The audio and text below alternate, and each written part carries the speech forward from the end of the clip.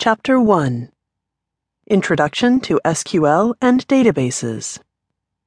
SQL stands for Structured Query Language. It is officially pronounced as SQL. SQL, as the name suggests, is a query language used to interact with relational databases. SQL is used to perform functions like inserting data into a database, retrieving data, updating data, deleting data, and other similar actions. The first chapter presents a bird's-eye view of SQL along with a brief introduction to databases. Contents. What are databases?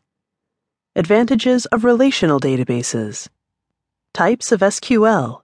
Data definition language. Data manipulation language. 1. What are databases? A software application needs to store data. There are two ways to store the data used by any application. Your first option is to store it in the application's memory, where data resides as long as the application is running. The other option is to store data on your hard disk, and then, via some procedure, fetch the data into the memory of the computer and perform a transaction on the data. The random access memory of a computer is limited.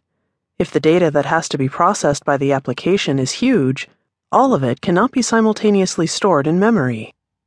In such scenarios, a second storage option is required. On a hard disk, data can be stored in different file formats. It can be stored in the form of text files, Word files, MP4 files, etc. However, a uniform interface that can provide access to different types of data under one umbrella in a robust and efficient manner is required. Here, the role of databases emerge. Definition: a collection of information stored in a computer in a way that it can easily be accessed, managed, and manipulated. Databases store data in the form of a collection of tables, where each table stores data about a particular entity. For instance, if you are developing an application which stores records of students of a university, it will have a table that contains records of students and a table which contains records of courses. The information that we want to store about students will be represented in the columns of the table. Each row of the table will contain the record of a particular student.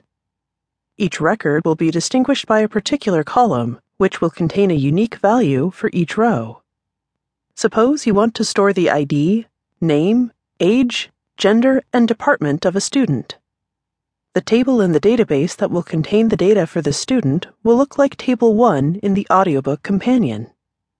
Here, the letter S has been prefixed with the name of each column. This is just one of the conventions used to denote column names. You can give any name to the columns.